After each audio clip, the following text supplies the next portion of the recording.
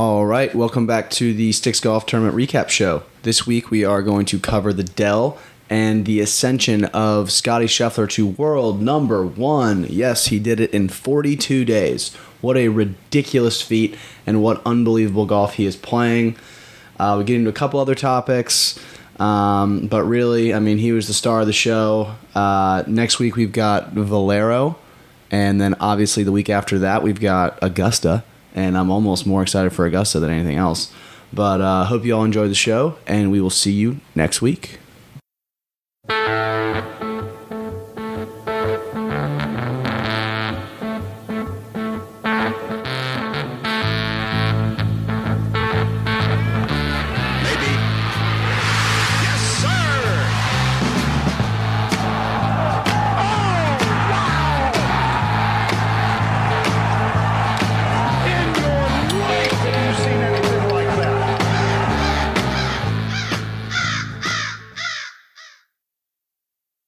All right, Sticks Golf Tournament Recap number 3. Is it number 3? I think so. Dell Matchplay. Dell Matchplay. Scottie Scheffler, number 1 in the world. Pretty fucking cool. Also, I didn't even know that was in play. Prediction from like 3 weeks ago saying that Scottie Scheffler can win 10 majors looks pretty cool right now. Yeah, I mean, it looks after he didn't win a major. Well, eat a dick. He's gonna win 10.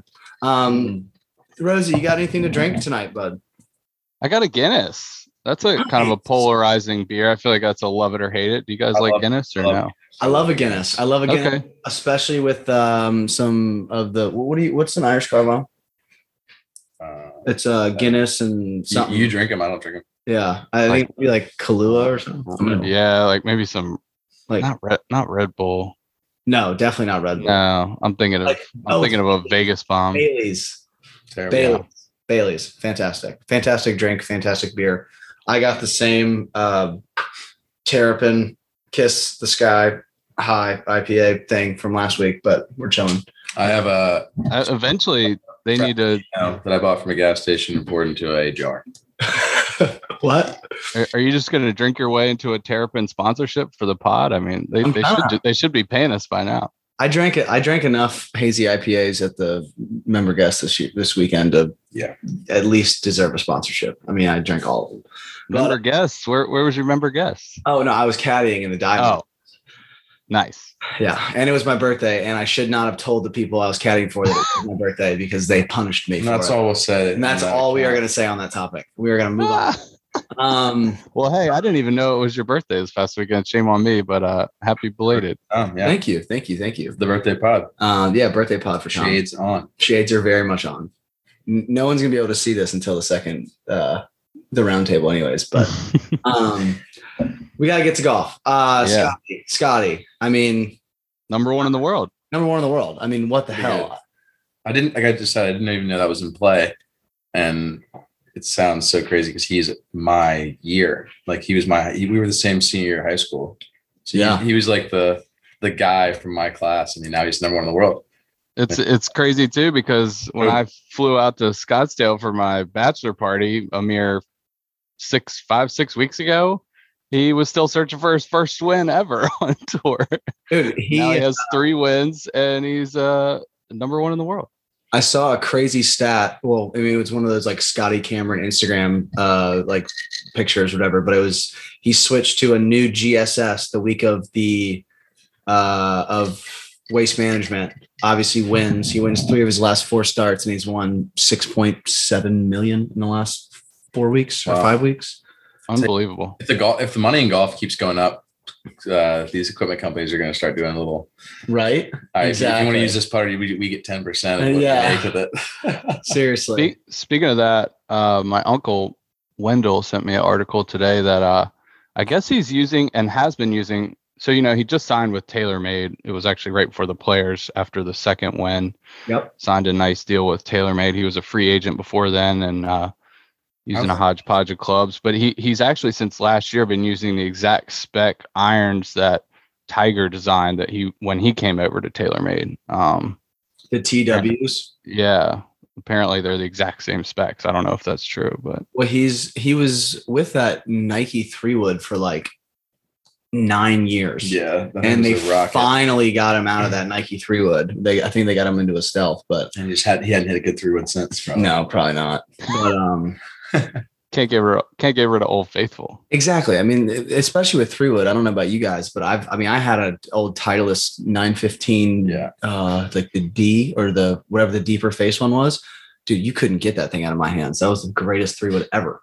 Yeah, 3-wood's the oldest club in my bag right now. It probably is usually the oldest club in my bag historically. I mean, that's the club that once you find a good 3-wood, it seems like you stick with it for a good half a decade or so. Yeah. Well, what did y'all think about the match play this week? I know that in beforehand, it wasn't always the pool system. Like it used to be just top 64. Yeah. What do we think about like 64, doing against the pool system? What are our thoughts on that? I mean, I think the pool system sucks because it's like the World Cup way that you can have matches for multiple days that don't mean anything. Yeah. So like, why am I gonna I'd rather them cover every match a little closer than have more matches and more matches that mean nothing. Have them not mean as much. It should just be 4 days, 64 players, and if you lose, you're out. Rosie? I tend to agree. But I know why they went to the pool. I mean, obviously you don't want marquee players to just be one and done and out, but to Trey's point, that creates the drama and the interest in all the matches starting from day one. The pool play creates, I mean, it's excessive. I think Scottie Scheffler and Kisner and the guys in the consolation match, DJ and Corey Connors for that matter, I think they played 8 matches in 6 days. I mean, that's excessive. And to your point, Trey, I mean, there were several matches on Friday morning that just literally did not matter at all. And seems like a waste of time and a waste of effort for those guys. I'm there. Yeah. There is that thing where you don't want the marquee guys to just be out after one round. I mean, as sponsors, as tournament organizers, that's kind of their worst nightmare. But, you get the drama back into it. And I think the answer to that, or an answer to that, is more match play events. Like the fact that we only have one for the whole year, you can see how you wouldn't want to lose, a Dustin Johnson, a Brooks Koepka, on day one. But I think we should have a nice series of match play events. Throughout the year. The NCAA tournament does that every year. Like, you have a number 1 seed get knocked out. I'm sure their viewership, maybe not though, but I don't know. I think that's crazy. I'd rather watch a different match than watch Dustin Johnson play someone that it doesn't matter what happens. I definitely think flirting with the idea of more match play events would be very cool. I know that they're, thinking about the ideas of doing some stuff before the season or in that like mid-season, like 2-man play-ish style stuff, which I think could definitely help. But one thing I'm curious to see, and there wasn't really much chatter about it on sort of the mainstream channels, but there's this tournament's a little bit up in the air, up in limbo, I would say, because the WGCs, as we've talked about, are being phased out.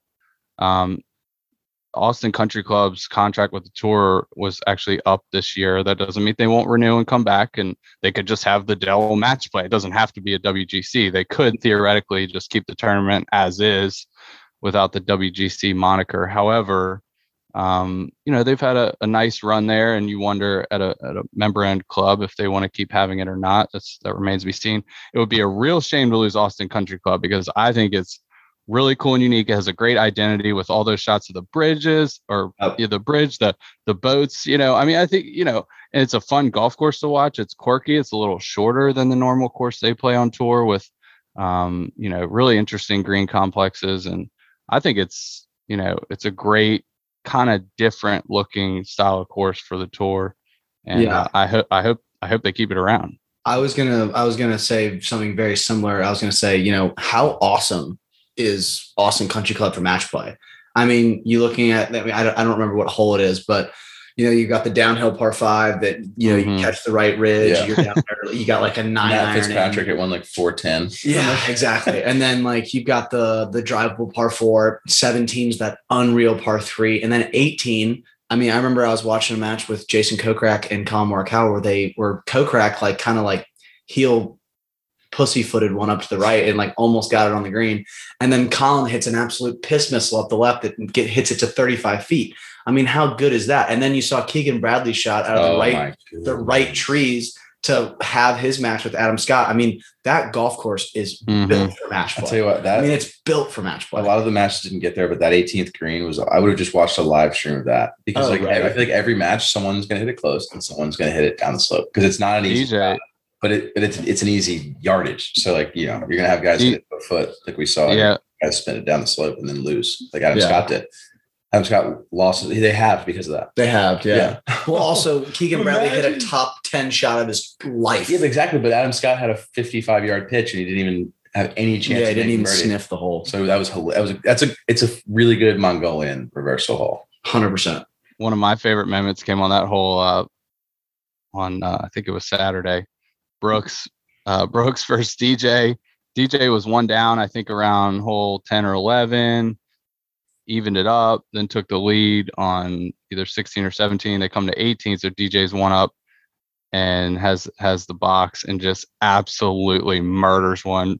His patented power fade, knuckle fade, lands just short, gets a nice hop, rolls up right into the heart of the green. It's sort of game, set, match at that point. That was pretty awesome. Yeah, I mean, honestly, I can't think of a better course on tour for match play.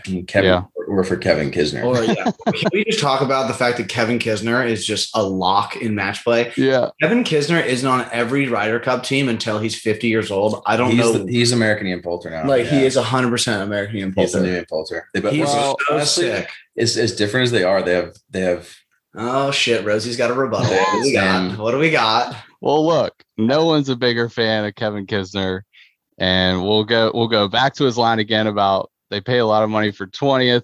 My man picks up 1.3 mil for second place this week. I venture to say nobody likes to lose, but I venture to say he's about as happy with the runner-up finish as anyone's ever been. He's looking at that paycheck, right? But he's laughing. But I will say I've heard that narrative before. Great match play players should be on the record. I've heard that before. And hey, I'm not saying he's not a great match play player. Clearly he is. He's made it to 3 finals. But I think personally it's more of just the course being so well suited for him. He's talked about how comfortable he is there and how much it reminds him of Palmetto. That helps. Fair play. I mean, he even said, he made a joke, someone asked him about this. And he said, well, look, it's a perfect course for me. He said, if we were having the match play at Bethpage, I'd be out in the first round. So fair enough. I mean, but I do think that there is something to the, someone's got to be a dog in the fight.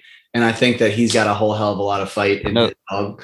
No pun intended, Bulldog, Georgia Bulldog. Exactly. Let's keep him down when we got him down. That was a great call. About just keep him down when they got him down. But no, I mean, I think that he is totally like a bulldog. He's totally, he's going to fucking grind your ass down. He's going to make par after par after birdie after birdie after par. I mean, he's never going to give you a hole. I mean, I don't see why he isn't a staple on the on any match play team, President's Cup or Cup. And he's pretty, and I know he's been close. I know he was really close to making the team last year, and it hurt him a lot to not be on that team. So I definitely think that having, this sustained success over the actually only WGC match play event, it should bode well for him when those picks come out. And I think, unfortunately, ironically, that comment, the next Ryder Cup in the U.S. is at Bethpage, but no, go fuck yourself, Kevin. What did you do that for? He did it to himself. He did it to himself. But Marco Simone in Italy, the little bit I know about that golf course, it's more of a tight, tree-lined, not so long, not so much of a bomber's paradise. So maybe he'll get a good look for that one. But yeah, I mean, just last point on that. I mean, I would say it's got to be a combination of both, right? He's a great match play player, and he loves that golf course. I mean, you don't get to 3 finals, particularly like we're not talking about, if Rory or DJ makes it to 3 finals, like, well, yeah, that kind of makes sense, right? They're top 5 perennial players in the world, but Kisner hangs around 30th, 40th in the world. For him to have reached that final 3 times in the last like 6 years is pretty awesome. So it's got to be a combo of both. Story a little bit. Oh, before we move on, I want to make sure that I got this stat. So do you guys know who got to world number 1 quickest after their first win? Scottie Scheffler now. Damn right. Do you know who was second? David Duval. No. Close though. He was third. Tom Lehman. Tiger Woods. Oh, well, I figured it wasn't Tiger. Scottie Scheffler did it in 42 days, which is pretty fucking nuts. It's unbelievable. And then Tiger did it in like 115. Wow. And I think David Duval was like 207 or something. But I think that's what? Absolutely insane stat. You know what's really cool too? You did say Tom Lehman. You know what's cool too about Scheffler on this absolute heater? He's won on 3 very different types of golf courses, different layouts. I mean, classic desert course, out in Arizona that really fits well for the Bombers. And then you had Bay Hill, which was really penal, for a missed fairway, right? Like really tight fairways, super thick rough. He won there. And then he wins on, a short, quirky, much more approach-driven golf course and in Austin Country Club. Different grasses, different types of layouts, different formats. I mean, he really ran the gamut in the last 5 weeks with those 3 wins. So that happens when you're number 1 player in the world. Yeah. But one, I got really upset watching the broadcast and listening to Ian Baker Finch this week. Did anybody else have the same? I don't really fear Ian Baker Finch. No, I don't mind him. I didn't love a lot of some of the takes that the boys were making on the broadcast. But did you have any opinions on things that were said?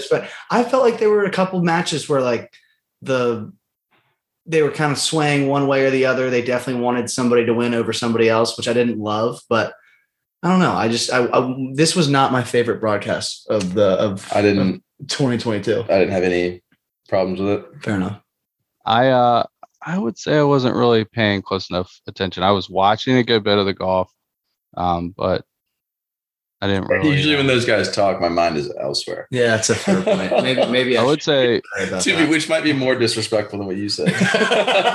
Yeah, I would say one thing, and this is the reason. Paying attention.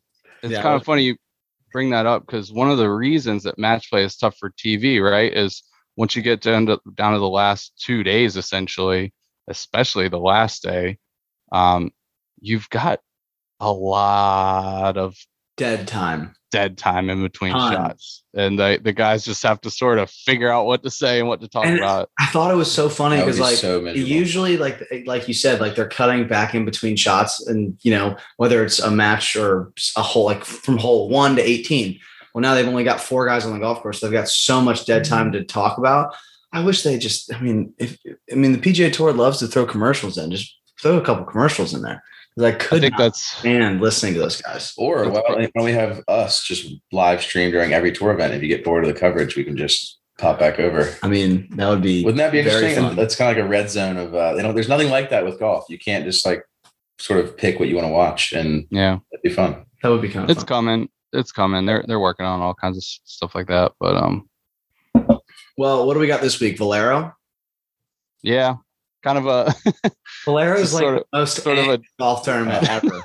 And everybody's already thinking about Augusta. We're going to be talking about Augusta on our roundtable coming up shortly. So yeah, Valero's just kind of like that in between week right before everybody gets excited. Wouldn't it used to be the Shell Houston Open that was this week? Correct. They moved it a while back. Now the Houston Open's in the fall. I remember that. I got a sneaky feeling that Charlie Hoffman's going to play great this week. I don't know why. He likes to peak, and he does like to peak right like early April. Charlie Hoffman his favorite thing to do is to shoot a sub 66 first round of Masters and then finish 19th. Correct. That is which is always still respectable, but then you're like, Charlie, come on, Charlie, come on. Hey, I just remembered. How about our boy Bryson Nimmer? Shout out for a great performance. 7 under final round. That's the boy. I actually really good. Just texted him a couple hours ago. So For those that don't know, the opposite field event was going on at Corrales, Punta Cana. And Bryson, I think he only made the cut by 2. So he was just, he got in for the weekend, but wasn't really threatening. Monday'd in. Makes the cut by 2. Goes, I think 69-65. I know he had a 65 in the final round. That is correct numbers. For a backdoor T11, and I had to look this up, a $90,000 payday. So $90,000. How about it? Awesome. He would have given you the $90,000 to play next week if he had finished 10th. That would have been maybe not. That would have been so nice, dude. The Monday. That's right? How you can get hot. But he's got the kind of talent where I could see him doing that Monday in a couple of times. Dude, he's just one of those guys where like ball just goes in. Yeah, like every time he hits it, I'm just like, oh, that's exactly where you were trying to hit it. It's so like, controlled. Oh no. Nice. So you wanted to cut it 5 yards and it cut 6. Oh, you bastard! He just heads out there. He's so good. Doesn't hit it very many times. Heads home. That's what he does every single day. It's. But I shot him a text and I said, hell of a week, super pumped for you. Hope you're having a couple cervezas in Dominican Republic. He goes, not too many, got to get back to work. So we got a hard-working gentleman over there. All right. He's not. He's got big aspirations. He's not doing the bullshit. He's figuring it out. So he'll celebrate when he gets a dub, right? Yeah, exactly. When he gets it, he gets. And then you want to talk about the fact that we just swung and missed on our boy Curtis? Oh no! I did not get my $1,200 payout on a. No, I didn't. Bet. Neither did I. Yeah, you actually owe me some money because we got to square up with the bookie. 40. Yeah, you owe me. You owe me 40. He made the cut though. He did make the cut, but he didn't top 30. I think we needed him to top 30. Yeah, and then we had him to win too. Why would we do that? I mean, how dare the boy text us saying, "Hey, boys, he made the cut." Yeah, but he was saying, this place sets up good for me. I thought he was going to win. And he made the cut. He made money. Yeah, you're right. Maybe he can give me my $60 that I paid out for him, but whatever. Valero, I mean, honestly, I got nothing on Valero. I mean, I really don't either. I know that the 18th hole is kind of cool. That's the only thing notable that I'm assuming Jordan Spieth will be back to defend. You remember obviously Spieth had his horrendous slump, and then it was last year where we started to see signs of life at Waste Management, at Pebble. He started, actually contending on the weekend, and then finally solidified that comeback with the win at Valero last year. So I'm assuming he's there to defend, and hey, maybe he'll get. Even if he doesn't win, maybe it'll be a good confidence booster to play well there going into Augusta.